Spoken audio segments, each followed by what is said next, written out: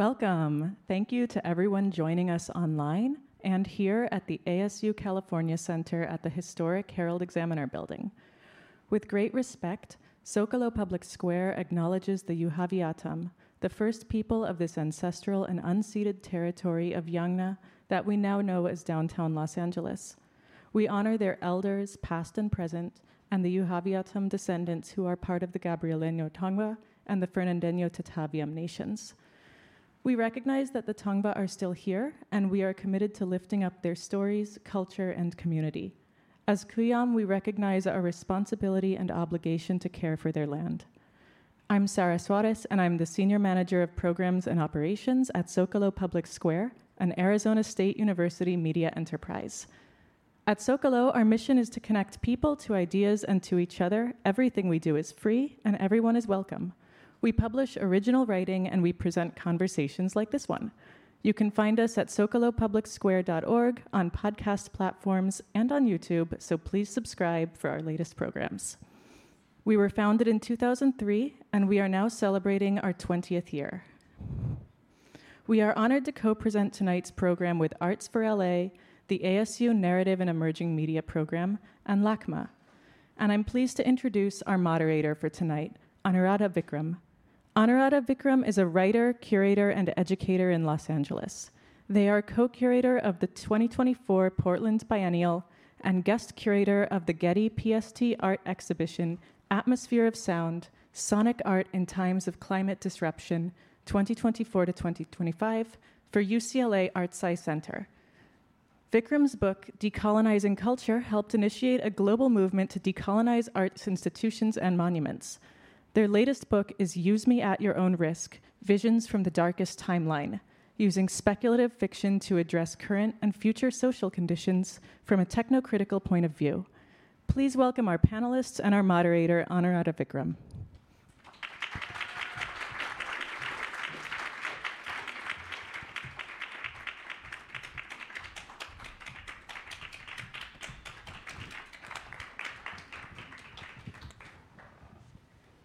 Thank you. Welcome, everyone. I'm Anuradha Vikram. It's an honor to moderate this conversation, and I'm pleased to introduce our guests tonight. Immediately here to my left, Joel Ferry is the program director of LACMA's Art and Technology Lab. Inspired by the spirit of LACMA's original art and technology program, 1967 to 71, which paired artists with technology companies in Southern California, the Art and Technology Lab supports artist experiments with emerging technology. Through its sponsors, the lab provides grants, in-kind support, and facilities at the museum to develop new artist projects. To date, over 40 artists from around the world, including Ghana, Hungary, Ireland, Korea, Mexico, the United Kingdom, the United States, and Switzerland, have received awards through the Art and Technology Lab. Nicole Hendricks is a 4-time Emmy-winning and 5-time Promax Gold-winning producer and creative director with over 15 years of experience in television, games, live events, and film. In addition to working as a producer and marketing consultant, she is an impassioned advocate for artists as the co-founder of the Concept Art Association, an organization focused on elevating and raising the profile of concept artists within the entertainment industry. She also serves as the co-founder and executive director of the BRIC Foundation, an organization that focuses on increasing representation for women and people from underrepresented groups in entertainment, gaming, media, and tech. An LA native, writer and filmmaker John Lopez got his start as an assistant to feature film producers before going on to cover entertainment and the arts for Grantland, Vanity Fair, and the Los Angeles Times, among others. An alum of the Sundance Institute Labs, John has subsequently written and produced for such shows as Paramount Plus's Strange Angel, Netflix's 7 Seconds, and Showtime's The Man Who Fell to Earth. Sarah Rosalina Wisharika is an assistant professor of computational craft and haptic media at UC Santa Barbara. She creates boundless forms that fuse ancient handicraft traditions with emerging technologies in textile, beadwork, and clay. Throughout her career, she has made a reputation for her hybrid objects of digital and analog processes that suggest new possibilities as we define our relationships to technology and innovation.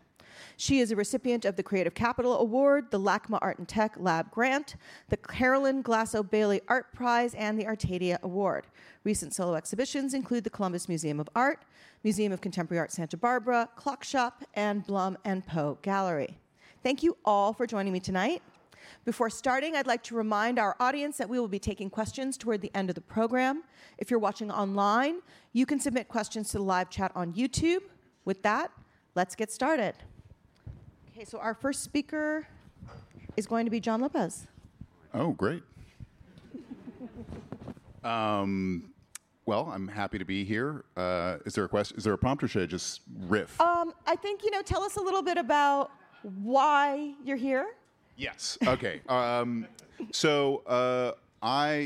The WJ recently was on strike. We resolved our strike, thankfully. We've got wonderful protections in our deal.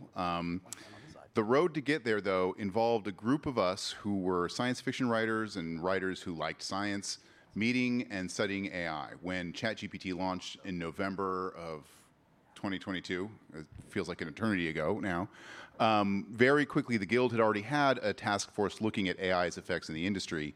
And I, for random reasons, happen to know a lot of people in AI. I'm very science-minded. I love math. I'm very respectful and amazed at what is done with this stuff. And I contacted the Guild and I said, I want to help. This group was going on. I became a part of it. And we all basically met and we talked about what this was, what it meant, where it came from, and most importantly, what we needed to ask for from the studios to make sure that there were meaningful regulations. Because it became very painfully apparent to us that the way AI was being deployed in the world at large was not being thought out, was not being, the artistic point of view was not being taken into consideration. And if we didn't attack this now in our deal, we weren't going to have a chance to make up this ground. We knew that this was something that was going to be a part of the world going forward. And we also were very acutely aware that we were the first labor action, or the first labor negotiation that was really happening in the age of AI. So no one was going to put rules and boundaries around this stuff if we didn't speak up. And we in the group were firm believers in this. We spoke to our board. We explained to them the state of the technology, the state of the industry, and frankly, what it meant for writers and artists all across the world. And we said, we need to address this now. And fortunately, they listened. And they realized that this is a very important issue. They made it part of the negotiating. And I'll be honest, it was a really hard part of the negotiating. I was not in the room. I'm not a board member. I'm just a writer who loves this stuff. But from what I've heard, from what I've read, from what I know, this became the hill that a lot of the studio negotiators were dying on. And it was a fight, because this technology does change things in a very significant way. And I think we got as much as we could possibly have gotten, given how long and how hard that strike was and how much it affected the LA area and the entire industry. We held on as long, as hard as we could, and we got what we felt we needed to have a fighting chance to make sure that AI, as deployed in the world, will never fundamentally, or hopefully, will not harm the humanistic mission of art and entertainment and all the stuff we do, which, in my personal opinion, is to facilitate communication. Whether you're writing a poem, you're making a painting, you're writing a really dorky screenplay about talking dogs, you're putting something of yourself out into the world. You're communicating to another human being. And I think the forces of capital and industry are very quick to forget that. And, the WJ, part of our mission is to protect our members, but I think also we're aware that, we're screenwriters. We're not big fancy artists. We're not Pablo Picasso. We're just guys trying to make everyone laugh or smile, but being a human being is part of that, and we think that's kind of part of our mission. Great, thank you. So I think what I'm going to do is just ask each of you in turn to talk a little bit about what you're doing here, and then I'm going to ask you more specific questions because we have so much that we want to cover. So Nicole, will you tell us a little bit about what's your connection to AI? Yes. So I'm the co-founder of the Concept Art Association. We focus on just really elevating and empowering artists working in entertainment. And we were thrust into this by our board member, Carla Ortiz, August of 2022. I had been kind of tracking it, and she was like, you really need to take a look. It's taken a jump. And that's when you could start, some of those sites were coming up where you could see what images were in there. And I saw my husband is an artist, his portfolio is in there, obviously Carla's work, many of the people that we know and care about, lots of our members are a member-based organization. And just the thought that their work was scraped without their consent, credit, or compensation, and that's the foundation that a lot of these models are built upon, just didn't sit well with us. So we had a couple of early town halls. The U.S. Copyright Office was actually there to speak as well. And then we launched a GoFundMe December of last year. Over 5,000 people have contributed to that GoFundMe campaign. We raised money to pay for a lobbyist to lobby on behalf of individual creators in Washington, D.C. We just got back 2 weeks ago from our second event out on the Hill. And it's very heartening because we went in May. And in May, it was the same time that Sam Altman was there testifying. So people were starting to really talk about this, like, how is this going to impact jobs? How is this going to impact our creative economy and what we're doing? And I think that what was very heartening this time is people are more like, what can we do to help? What legislature should we be looking at? And so it's definitely moving very fast, which is amazing. Obviously, I wish it would move faster. But that is where we're at, is there really is no way forward for us with AI without artists and digital creators being taken care of. Great. Thank you. Sarah, can you tell us a little bit about how you've been using AI in your artwork? Yeah, so I've been working with digital arts for the past 20 years, and my first time to use AI was around 2016, 2017. It was just becoming just accessible enough to the public, predominantly on Google's platform. And even at that point, I was quite alarmed by how much wasn't transparent and knowing, how these systems operate, and, when doing so, really brought a lot of concern over the material and how extractive these technologies will be. So something, as someone who, works with software, work with code, a lot of it ends up being something that's in the material world, a material product. And, I think AI really pushed me to a point where I wanted to push away from the screen and try to anchor it to kind of reveal of kind of what's hidden underneath. Because there's so many people who are marginalized by AI, not only by access, but what it's actually representing. And that's something that I saw was very clearly at that point while working with AI. And it's something that I'm very curious by as an artist. And I'm really here to kind of talk about how artists can also be critical. And I think that's going to be one of the most important things that we're going to do. And again, really admired the writer's strike, and, fully support people who, truly understand the impact and how this will can easily take over in a very awful way in the future if we don't speak out. So that's why I'm here. Thank you. And Joel, from the perspective of a curator as well as someone who works in our county museum, can you tell us how AI is impacting your work and the artists that you work with? Certainly. So first and foremost, it affects just the way that I work with artists. I run an artist grant program. We support artist projects that engage some form of emerging technology or critique some form of emerging technology. And of course, right now, there's a lot of questions about AI. And so what we have been trying to do is just nurture these projects. And not just nurture, but also learn from them. So what are the lessons that are coming out of these artistic experiments? Artists are probably the best people, I feel like, to engage with emerging technologies because they can be critical. They're not necessarily the creator of these tools, but they're willing to roll up their shirt sleeves and get their hands on them and again, just be critical. And that is really helpful for us in our position as a county museum in terms of how we choose to use new technologies going forward into the future. In our galleries, with our digital properties, what have you. Thank you. Okay, so let's talk about art. And I'm going to start with you, John. Why is human-made art better than AI-made art? I don't know that it's better. It's just, what's the point of art, right? we're, in my opinion, we're communicating like the crazy, weird, fantastical reality of what it means to be a human. And I think currently we're living in a world where connecting with other individuals is very hard. So I look at art, whether it's Howard's End by E.M. Forrester or a blog post about a random thing that happened to you today, as an important avenue of communication and expression.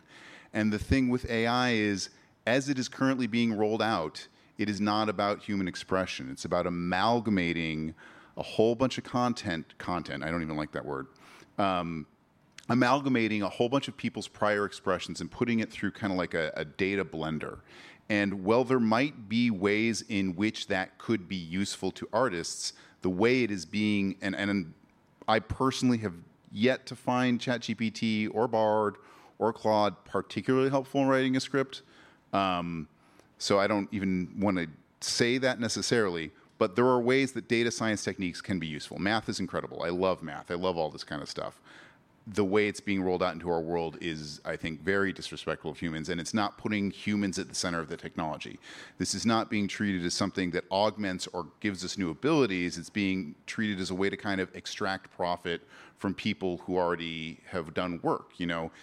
The way large language models were made, the way Stable Diffusion is made, it took everything on the internet and used it as fuel to create these things that are being monetized by for-profit entities.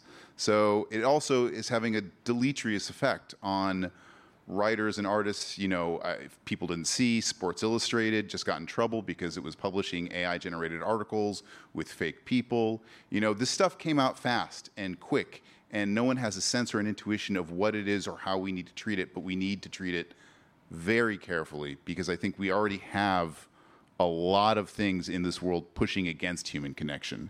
And I think we see how that is collapsing our democracy. And the truth is, we've been dealing with AI in the form of social media algorithms and Google searches in ways that were not apparent until now. So I think now more than ever, it's not that art is better, it's that it's necessary. Do you want to add something, Nicole? Yeah, the Cosmopolitan cover that was AI generated, right? You had one person on a computer, hundreds of hours on a computer, but one person. What that replaced was a model whose modeling is their art, the photographer that is their art, the hair and makeup artist, the person that pulled the fashion, the wardrobe that they wore. All of these artists and true art and collaboration nature is replaced by one AI image. So I think it's more just, it's a very two-dimensional flat version of what art is when art has so much depth and humanity and soul. Yeah.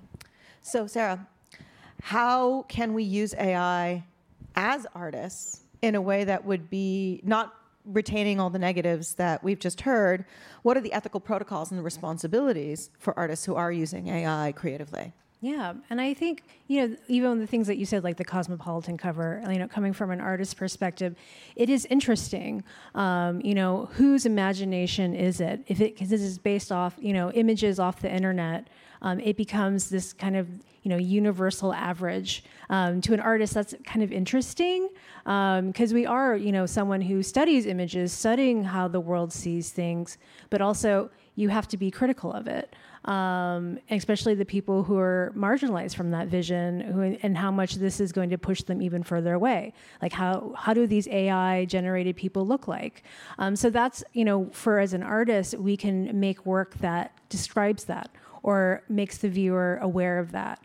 Also the histories, because, not only is it being trained on images of the internet, these are images of the past.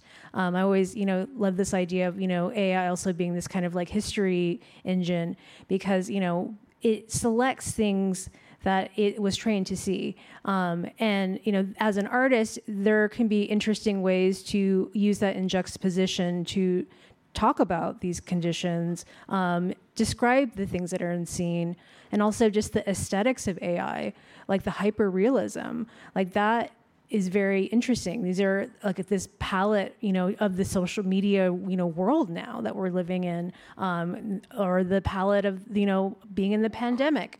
And these are all things that artists always will react to whenever there's a new tool that's on the market. But this is a very different type of tool. It's not like Photoshop, even though now, who knows, I think it's already in Photoshop. And so again, artists really need to be aware and be extra critical of images. We're bombarded with images so much. How do we slow down and actually critically think about what we're seeing and not just accepting it? That is going to be the biggest crutch. And also, us being artists, we are the bearers of humanity. This is a humanity crisis of, what we're being seen, and do we care about it? We see the strike happening. Do artists care about that? And I just, again, want to encourage other artists to think about that. Like, how will it also impact us in 10 years? So how is this impacting art history, Joel? Great question. In a nutshell, I think we as an institution have to be concerned about how we can do right, not just to the artists that we are engaging with today, but all of the artists that are in our collection, all of the artworks, our collection data. What are the implications for that? A lot of museums have collections websites where you can basically a search engine where you can enter a search term, and it will pull up different works based on media, date, different categories, what have you. I've worked with artists who have scraped these databases, not for anything as more experimental purposes, but the fact that artists are able to do this, you can kind of assume that if artists can get their hands on this, the big tech companies can as well. And so there's a question of how much of our collection is in these training sets. Do we want to be included in these training sets? All of the content about our collection that we have online, how is that being processed and shared, distributed, cut up? I think the blender analogy was really great, because if you're, our curators at the museum, their scholarship is at stake here. And as these tools become more commonplace, they become more accepted, are we going to lose our criticality? The role of a curator becomes even more important to sort of fight this battle against misinformation. The same way I think a librarian is going to have a pretty big fight ahead of them, because you are fighting for the sake of art history, for the sake of information itself. Yeah, I think the other thing we need to think about too is that the archive that we're generating as technological beings is so massive that we will need some form of AI to understand ourselves from an archival perspective in the future. So it's going to be difficult for us to even parse the society that we have without AI.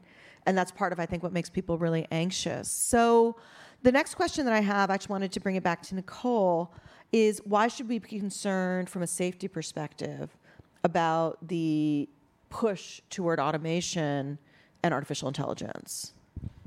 Yeah, I think, again, I just want to go back to the data sets, right? So with Lion 5B, which is one of the predominant data sets that a lot of these models like Midjourney are using, that's 5B, 5 billion images. So that's people's artwork, that's copyrighted images from studios, that's your family photos, that's your, very inappropriate things have been ended up into this data set. And that is the foundation for things that are being generated, right?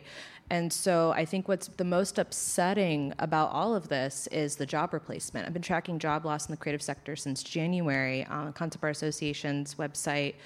You can see testimonials we've been gathering. You're seeing, gaming studios in Texas letting go of art departments, just having an artist do cleanup.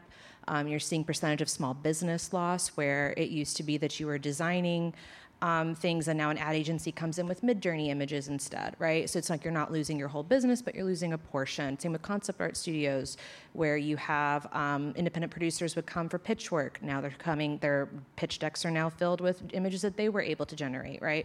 So it is one of those things where I think that job loss is here, and it's just going to continue to grow. And it's more from a safety concern of what protections can we get in place to really protect the creatives that are working all across the world, specifically in the US, and what does that look like? And are we, like, how quickly can we move to protect what we have? Can I comment on that? Yeah, I think something that we should think about as, again, a lot of the problems around this are the structures and how this is being rolled out and the effect it's having on young artists. I think something we need to think about is, how do you survive as an artist? We live in a very weird and wonderful world here in America where, partially thanks to our copyright regime, you can make a living as an artist. You know, in Hollywood, if we're lucky, we get paid for a screenplay and we get paid enough to live, but then we're artists, so we're constantly doing stuff. And that kind of like, we then have free time to do other cooler, crazier things. Like, there's a lot of money that kind of waterfalls through the system of Hollywood that supports a lot of experimental and weird art that's pushing the boundaries. But when you kind of turn off that faucet, it just makes it harder for artists to live and survive. And young artists especially, like, I think I came from a journalistic background, and I just think back to when I started. I got my start learning to write $200, by the way, which was exorbitant at the time, $200 blog posts about random stuff. And I learned so much as an artist doing that. And, you know, if we live in a world where Sports Illustrated is going to have AI-generated fake authors do this, what about like the young 20-somethings who are coming up trying to learn their craft, trying to learn how to write, trying to like push the boundaries of new? Because again, AI is incredible. It's not going away. It's part of the world. There are things that can be done with it. We're exploring that. But it was introduced in a way where this conversation wasn't had, and no one's thinking about the future, especially the future of young artists and how they're going to climb the ladder. I think AI, again, in its current iteration, privileges people who are already there, you know. But it also takes your portfolio and makes you compete against your own portfolio for a job. And I think that that's the most insulting component to all of this, right? So if you could opt out, I think that would be, there's always Twitter polls going around of like, how many people would opt in? And it's like, yeah. That's so interesting what you just said, because actually in the gallery world for visual artists, you're always competing against your own material. You know, artists who are very established will often find that collectors want to buy their old work because that's what they're familiar with. And you're out there trying to monetize your current work, and artists don't get resale. So the only way you can really monetize the value that's now ascribed to your older work is by selling new work at that same rate. And it actually does put you, in a certain sense, in competition with yourself. So I just thought it would be worth pointing that out. Can I just riff right back? Yeah. So Stephen Zapata, who's an amazing artist out of New York, has a great point that's like, they're doing that in the style of your name, right? And a lot of artists, it is a gig-to-gig situation. You need to put your stuff on the internet so a recruiter can passively recruit you in the future. And if now your SEO is being polluted with images tied to your name, but they're not subject matter that you wouldn't use. It's not to the level that you would have crafted. So it's you're competing against fakes of yourself on top of that. So then the next question becomes, and this is a question that I've seen coming up in the chat as well, is, well, what about, John, you were describing how, you get your studio job and then in your spare time you make your creative project. A lot of people would argue that these new AI tools make it easier for you to make a better project in your spare time.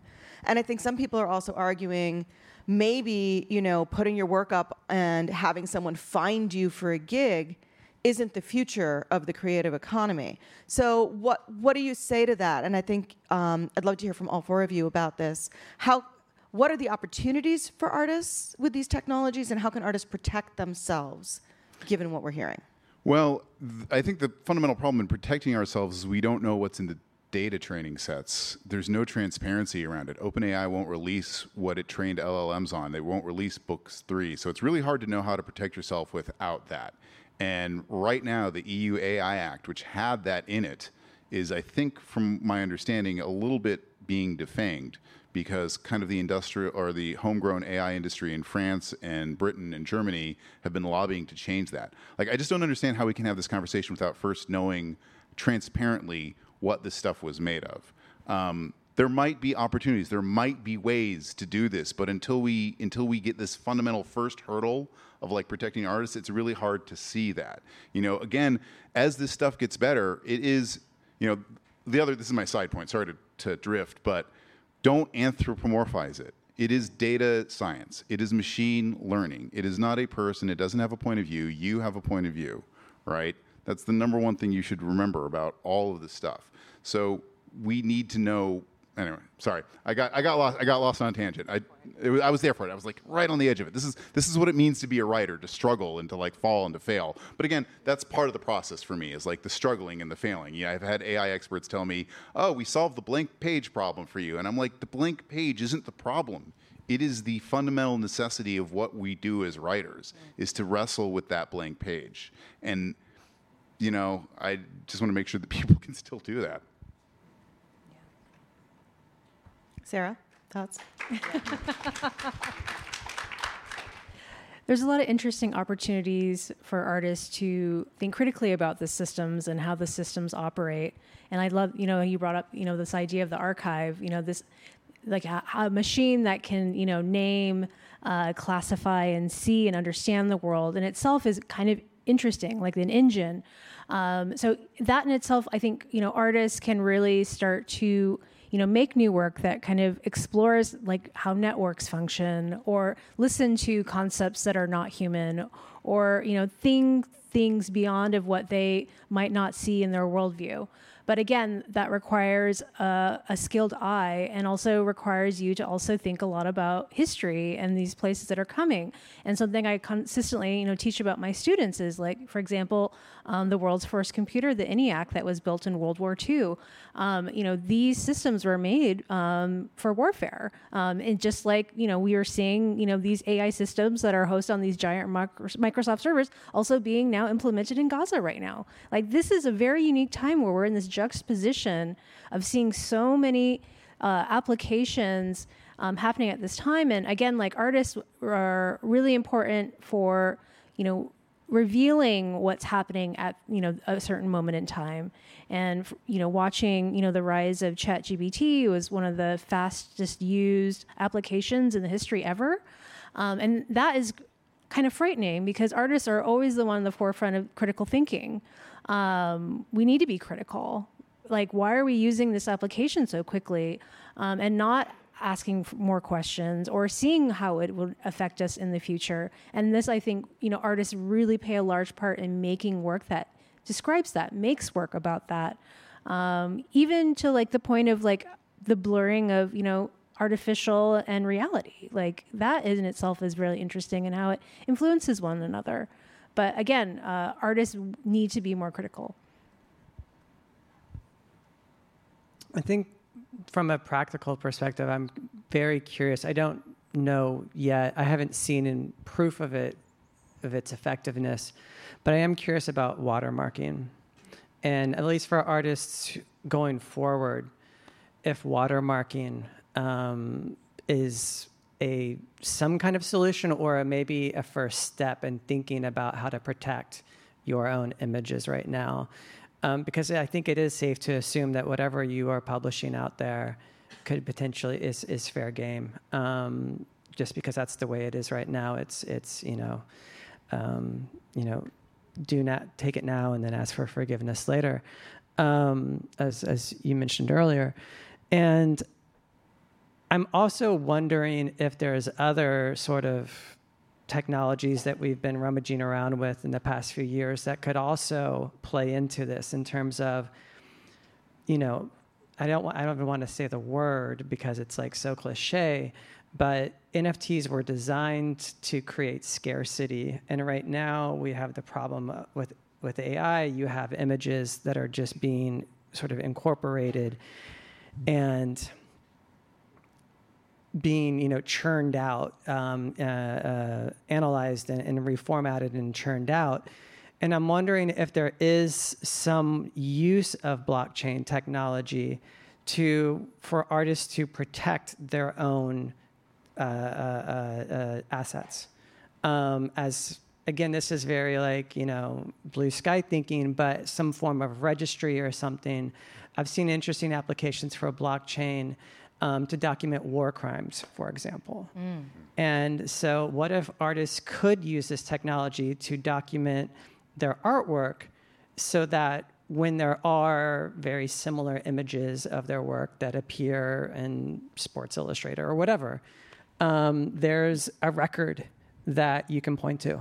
Yeah, it's funny. I've talked to a bunch of writers about this, and there are, in the inevitable world in which AI spreads, because it does feel like it's hard to kind of like totally stop something. And not saying you can totally stop technology, but like again, it's the structure. It's how the monetization and the capitalization of the material is used to make sure it goes back to the original creators of the underlying art. And I've heard some writers wonder if there's a way to combine blockchain and mechanistic interpretability.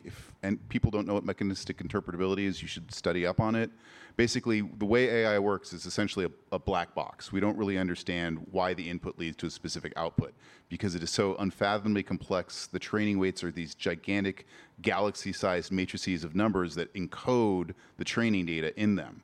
And so there's work within the AI labs to kind of figure out like what is happening when you input your prompt and you get an image, like what is it drawing from? Like what part of its training data is it assembling this out of?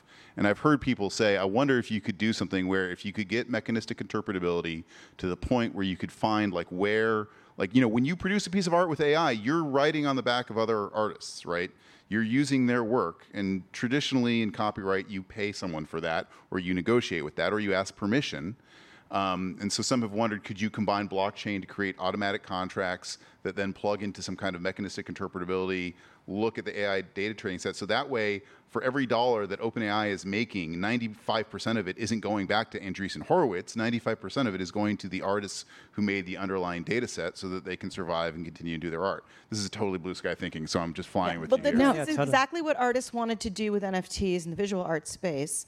And what a lot of people found out the hard way is that an NFT is not actually a legally enforceable contract. So the only way you can actually do that is if, in addition to your NFT, you actually have a legally binding contract that was written up under contemporary legal terms as a document that you can actually bring into court, because nothing you do on NFTs really can be enforced. And so this is a setup for the next question in the sense that, and I will let you respond, but I want to just set up the next question, and I think it'll be okay to respond to that too.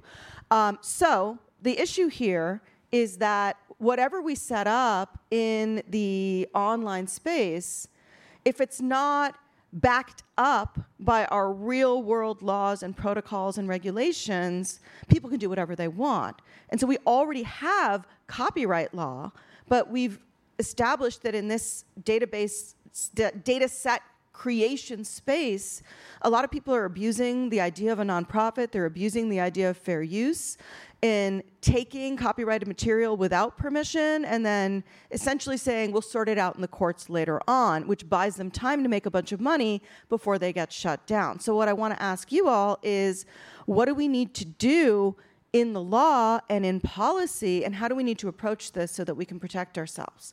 Nicole. I have a lot of feelings about both of these things, but I will say, to just before I transition to that, it all starts with transparency, because you can't do a blockchain solution to tracking these assets if there's no transparency within the data set of what's been scraped. Also, there's all the environmental impacts, et cetera, which we don't have time to go into, but I did want to mention. But something very easy that everybody could do today is the University of Chicago, Dr. Ben Zhao developed Glaze. Glaze is a web app. It's also an app that you can download Mac and PC. And what you do is I just threw a water bottle. You upload your images in there, and it can be your family photos. It doesn't have to be your artwork, right? Because your family photos are in these data sets. And it glazes it in a way that when it's scraped, it doesn't actually contribute to the output. Actually, like, it looks garbled when an AI generator grabs it, so it can't put it back in. They also just are creating Nightshade. Nightshade is actually a corrosive version of this technology, where if X amount of images that are Nightshade go into the data set, it actually starts to poison it, like the name suggests. The tipping point isn't that high, so definitely would love to host some Nightshade all night parties. But get my grandma involved, get all the family photos. So I think that's something very easy that you could do. So thankful that the University of Chicago has done that. Another thing that's really interesting is, in terms of legislature, is there's a very disproportionate amount of women and people of color that are copyright holders of their own art. It is very easy. The Copyright Office wants you to copyright your sketchbooks. They want you to copyright your art. It is affordable. You can do it online. You can literally scan your artwork. So it's like, this is something that we're doing. There's some asset. It's very easy. And if you ask them to come to your class, if you're a teacher, like they love coming and giving presentations. So please, like copyright should be more accessible because that's the foundation of protecting yourself in the future. What are your thoughts on nonprofits using the data set, Joel? Which data set? Whatever data set we have. I mean, I'm thinking about the whole of the data set right now, everything we put out there. Well, I think we are still so skeptical of these tools, or not tools. I don't want to call them, I have to catch myself because I call a lot of technology tools, but I think AI is more complex than that. We are still so skeptical that we don't really leverage them. Will we in the future? Of course, we will, in ways that will have to be responsible, that I think right now we are having a lot of conversations about how we can work with this. But it's definitely being informed by the concerns of the artists that we work with, their estates, as well as our general counsel's office, and really thinking about the responsibility we have as an institution. And also, it's kind of an interesting situation where a lot of the artwork or artists that I engage with, they're emerging or they're established, but they're not that deep into the art history books yet. And so you can't depend on a data set by at Google's Palm 2 using Bard or ChatGPT to write a label description, because it will come out so wrong it will be hilarious.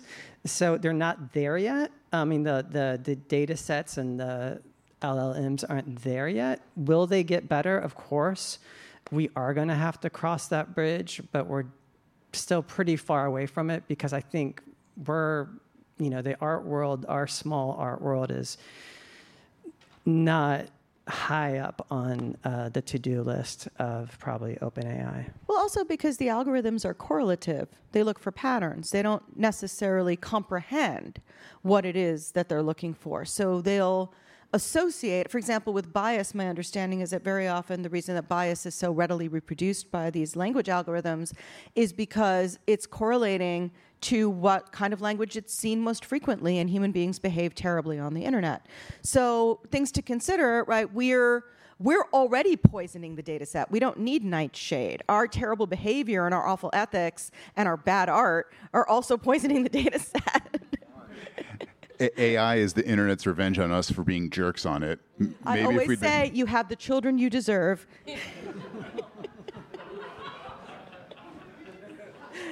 Do you think we should open it up to questions pretty soon? We've got a great chat going on online, too. Thank you, everybody, for your robust comments and critiques. Before we turn it over to the audience, does anybody have a comment about the AI-related headlines from the last week? John, I think maybe you have something to say. Yeah, OpenAI. Is that what we're all talking about? How Silicon Valley lost its mind because 2 board members stood up and said, "Hey, hold on, let's think about this." I find it very disturbing what happened, because we don't know why the board fired Sam Altman, but to say dishonesty and a lack of candor, that's a disturbing thing. And I think what people need to remember about the board members who left is they don't get paid for this. Like, they made that decision for some very good reason, and then they basically got flamed by all of Silicon Valley and all the powers of capital, all the forces of venture capital. They all united, Microsoft, Andreessen Horowitz, Sequoia, to push these people out. And in their place, we got Larry Summers, who long ago said that women couldn't do STEM for some kind of genetic reason. It's because we're not funny. Yeah, exactly. I think we should all be paying attention to that. And I think that we should be very skeptical, and we should be on guard, and we should think, I understand that part of it was that the employees of OpenAI, who are very mission driven, who also have a lot to gain financially, wanted Sam and Greg and all those guys back. That's totally fine, but I really hope that as the board is reconstituted, it is very independent.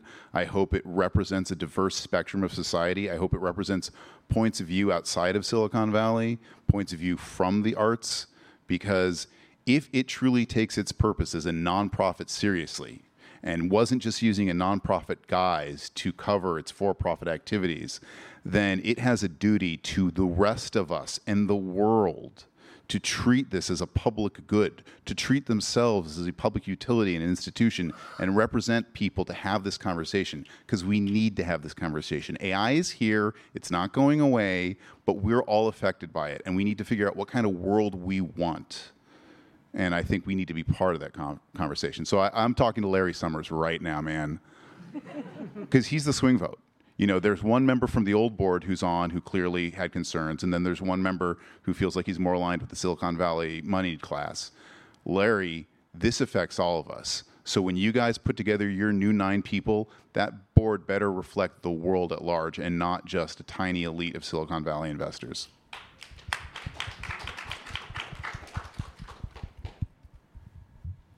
Shall we hear from the people? Yeah, hi. So we're going to go to audience questions. I'll start with an online question, but for those of you here in person, if you'd like to ask a question, you can come right over here to where I am and wait your turn. So our first question, it seems under capitalism, AI is utilized for profit. How could AI be used under different conditions that don't prioritize profit? What's the potential there?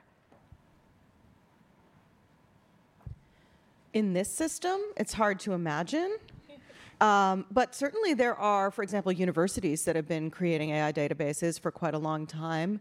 Even the nonprofit structure itself is intended to provide some kind of an alternative to capitalism in the sense that nonprofits aren't supposed to make people wealthy. Instead, they're supposed to take whatever profit they generate, put it back into the mission.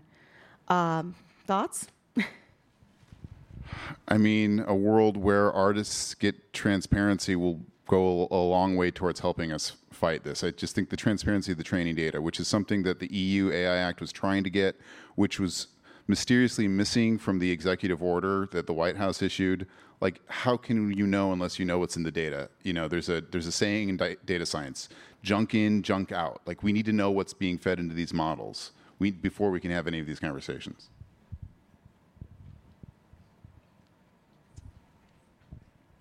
I'm also cautiously optimistic about the development of, there's alternatives like Hugging Face, the Allen Institute. There are defectors from OpenAI who have gone elsewhere and who have good intentions. Find these people. Really, I don't want to say they are our only hope, but, these people have an understanding of it. They've been both behind the scenes and they have the technological literacy.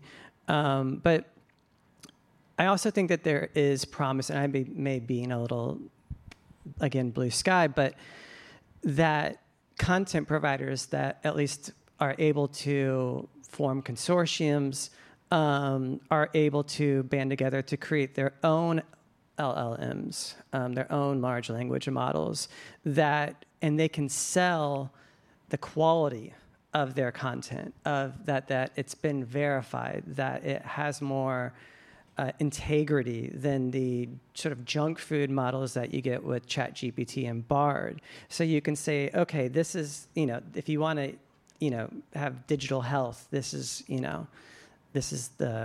not the slow food movement. I don't know what the analogy is I'm looking for, but there's one. Organic, Organic, yeah. It could be like organic.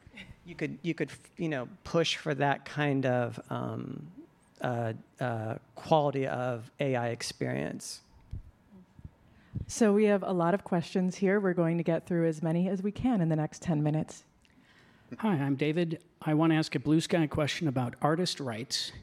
Because this is an exponential technology, if we're going to change the rules, and the rules are always catching up, AI, when it succeeds, is creating literally an artificial intelligence it's going to attain some sort of personhood, a motivation.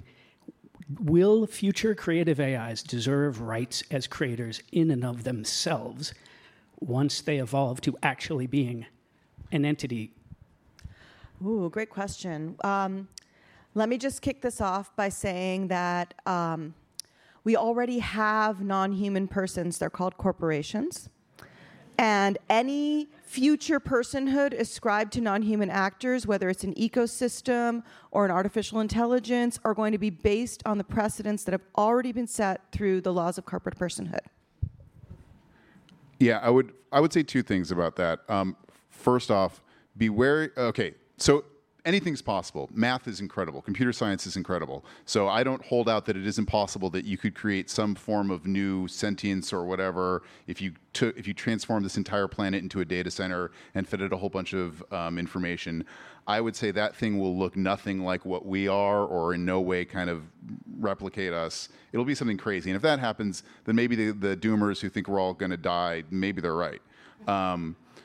Before that, though, I think it's very important not to anthropomorphize these models. Right now, there is they can do statistical correlation really well, but we're not really sure. And there's disagreement amongst the godfathers of AI. There's a huge fight on Twitter right now between Yann LeCun and Jeff Hinton and Yoshua Bengio about whether or not these things are actually modeling the world. Are they reasoning or not? Are they a person? And these guys can't even agree about that. So I think until that debate is settled amongst the experts, we should resist the desire to anthropomorphize these and see them for what they are, which is a really fancy form of compression technology.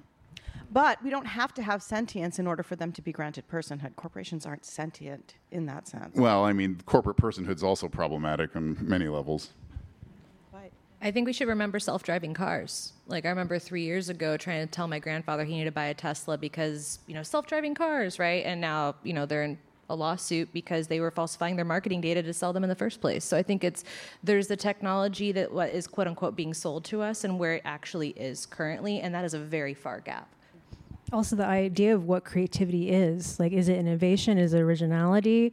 Like, what is creativity? And I think that's where, the juxtaposition of, creatives and actually this idea of creativity really go head to head is because this AI we have, it's not creative. We know it's creating an average. It's like a mean of all sums. So, that's where, I think that's a big cruxus for this kind of conversation is sentience and creativity. I have a question. My name is Artyom. I have a Google account, Google Photos, Gmail, stuff like that. I've been paying for storage, taking pictures. I think I have over 80,000 pictures there. And I noticed a lot of pictures are getting deleted. The phones that are coming out that consume more storage, the storage costing more. How is all that going to be affected? Like, I can't find some of the pictures I took, for example. And I shared them with Google's on some of their maps and stuff like that. I've added places. I mean, I'm sure that there are AI applications that will allow you to search through your photos. I mean, here's the other thing. Google changed its terms of service over the summer so that everything that you use through Google is fair game for their AI training. So that's the other big thing about transparency. It's not just the arts. It's a human question. The rumor is when OpenAI was going to release their multimodal version, now you can take a picture and the chat GPT will tell you what's in the picture. One of the hitches was that it was inadvertently also a facial identification device. So I think issues of privacy here, which go beyond the arts, are something that everyone should be thinking about. Like anything that you put through Gmail or Google, they are training on. They're training all your YouTube videos. They're training AIs on. Like they just unilaterally decided our data was their property, and no one had a conversation about this. It's funny. We spent so long worrying about 1984 and George Orwell's warning that there was going to be a totalitarian government that had a mass surveillance system. We didn't notice that it was being built and assembled in San Francisco, and it's up and running, and it's live now. I don't mean to sound like a crazy tinfoil hat person, but that's kind of the case, Well, this has been our city since 9/11. New York and London are the two most surveilled cities in the world in terms of just having a blanket grid of surveillance cameras that's now wired to artificial intelligence. There are too many cameras for any human beings to actually watch right now. And so they do use the AI. However, the AI doesn't always catch things because it's correlative and not reasoning. And so there are live streams on the internet that you can watch, so you can watch people's surveillance footage for fun and help them catch people who do crimes. So remember, too, that human beings need to monitor all activities of the AI, not only so that they don't do anything dangerous, but even just so that they don't sound really stupid. So if you put text into ChatGPT or a prompt and it starts to write something and then it pauses a little bit, that's a human being probably in Ethiopia or Nigeria or Sudan who is reading what you're writing, or it's writing in real time, and correcting it so it doesn't say anything too violent or scary or weird. Well, okay. Technically, it's not in real time, but you raise a real point, which is that this technology, the database, is not just the pre-training; it's also the fine-tuning, and that's done through Mechanical Turk. That's where they pay people like 5 cents a prompt to fine-tune it. So again, this goes back to the point of anthropomorphizing the AI. Like, do not underestimate the amount of human labor that went into making ChatGPT sound like a human. Like, an AI does not inherently sound like a human. It does not inherently speak like us. It is not a person. It is a database that has an incredible compression technology that allows it to recursively output statistical inferences on the data. It's doing real-time data analysis. And in its raw form, you would not recognize what it's doing.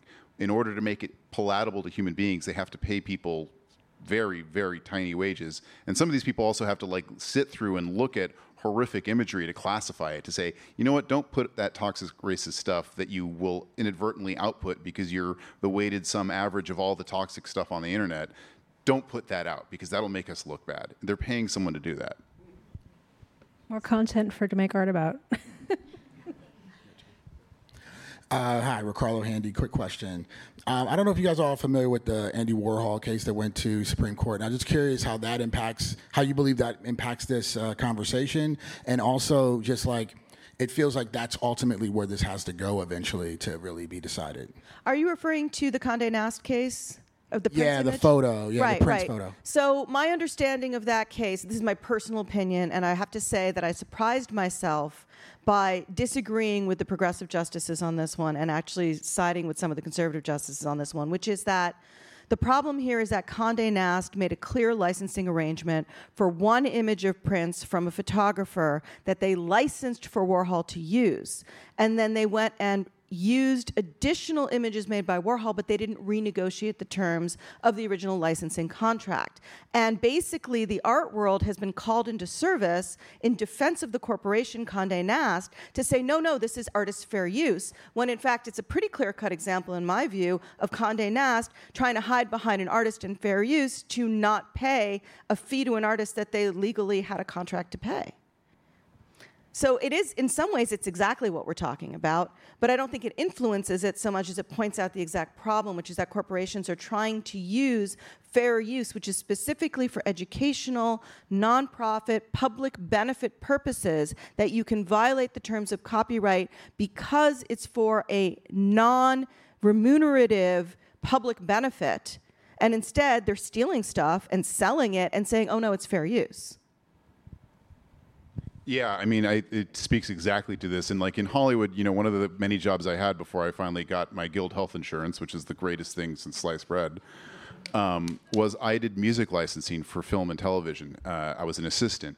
And there's a reason, like, not every TV show you have has, like, Bohemian Rhapsody from Queen in it, because everyone loves that song, and there are a million ways you could use that. There's a licensing regime where, like, the producers of the film and the television have to go back to the original artists, the writers of the song, or the corporations who hold the copyright, and they have to negotiate a fee that then gets paid to the estate. And it's a really complicated, laborious process. Actually, it would be a great process that AI could help with, but what it does is it ensures that the artists who created the underlying material are remunerated for their work. And it's possible. We do it in film all the time. The fact that OpenAI and Microsoft and Google and Meta didn't even attempt to do it, to me, is pretty damning. And I do think that this will go to the Supreme Court. I think it will be argued there. I think Warhol is very relevant. The Copyright Office actually cites it in their public comment questions, because they're clearly aware of this. And that's another thing people can do, by the way. The Copyright Office has an AI initiative. They want to know what artists and people and anyone thinks about the use of AI in the arts. So whether you think it's the greatest thing in the world, or you think it's something that we need, or you're terrified of, or just, you know, something that we should think about and regulate, you can still comment. You can post replies to them up until December 6th, I believe. And you should get probably the link do for that out there. Aaron Monding to chat. Yeah, and all praise to the Copyright Office. It sounds like they're actually reading these comments. They got 10,000 comments. That's incredible. You know, and obviously they're getting comments from Google and Meta and Facebook. You know, they've hired ex-copyright counsels to lobby on their behalf to make sure that these rules are implemented in a way that's advantageous to them. But I do think it's a people question. I think it's like the general body public of the United States has a vested interest in how copyright is applied. So I would totally go, and I'm personally going to go and comment on the. It's a reply period. So you're replying to the comments that have been posted. I'm going to reply to OpenAI's and Facebook's and say, hey, there's a difference between the way a human learns and the way a machine learns. They are not the same thing. And I think it's a kind of disingenuous statement to make that is advantageous to you. So this is going to be the last question we have time for, but for everyone who still has questions, please stay for our reception, continue the conversation, and ask your questions to our panelists. Hello, thank you. My name is Carl. I used to work at Showtime in a writer's room for a few years, and my question is regarding AI and creative writing. So in our scenario, we have so much of our own data, you know, story notes, et cetera, et cetera. It's hard to use ChatGPT to help us do creative writing. So I actually founded an AI startup called Room AI, and it allows you to upload your own data to be able to engage in the context and conversation. However, my question to you today is, do you think there's a future for companies that are trying to be like creative tools, help writers, and maybe we like to call ourselves like an ethical AI solution. So is there any future for these types of tools in the creative writing industry? Thank you. That's a hard question, because I'm assuming you guys are something of a wrapper. Do you have an API call to OpenAI or something like that? Oh, sorry. Anyway, there should be. God bless you. Empower artists. Make sure that they get money and compensation. But again, it goes back to these gigantic foundation models that power all this stuff. Most stuff that you see derives from OpenAI. Some of it derives from Anthropic. Some of it derives from Bard, though Google seems to have been kind of behind the times on this. And they're all using these data sets that were assembled without consent, compensation, or consultation, image or text. And until we fix that, until we get transparency into those decisions, I think that's what we're all fighting for on the stage, right? That the ethical approach, like figuring out what that is. To me, an algorithm is neither good nor bad, right? It's what is it being trained on, and it's, to me, at the end of the day, a morality issue, right? So if you are not tapping into any of those pre-existing things, if it's purely somehow, like there's a fine artist that takes a lot of photos of flowers, right? And that's all she's doing is just doing it off of her own photos that she's created. Like, I think that's fine, because that's her data set, right? She owns that. But yeah, I think it just really depends on how your program is built. Parting thoughts, Sarah? Again, it goes back to like what is creative. That's where, you know, I have a really hard time grasping that, because again, we're talking about, you know, something that's a sample. You know, where is that imaginary coming from? And again, like, you know, is it really creative? Like, I would argue that. Like, is it or is it not? Like, what do you guys think? We're creative, and we can use it to be creative, and I think that's the lesson here. AI is nothing without us, human beings. Human beings still call the shots, and let's keep it that way. It's time for us to close, so I want to thank you all for this wonderful conversation.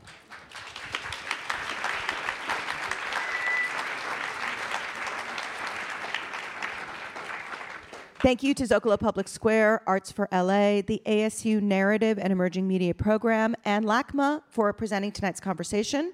Thank you to everyone in our audience for joining us tonight. We encourage you to please stick around to continue the conversation with one another at our post-event reception with some light bites and beverages. You'll be able to find a summary of our talk at zocalopublicsquare.org by tomorrow, plus interviews with all our panelists. And please subscribe to Zocalo's newsletter, podcast, and social media for more great conversations. Special shout out to the very robust online chat today. Joel, Nicole, John, and Sarah, thank you again. Everyone, please give our guests another round of applause.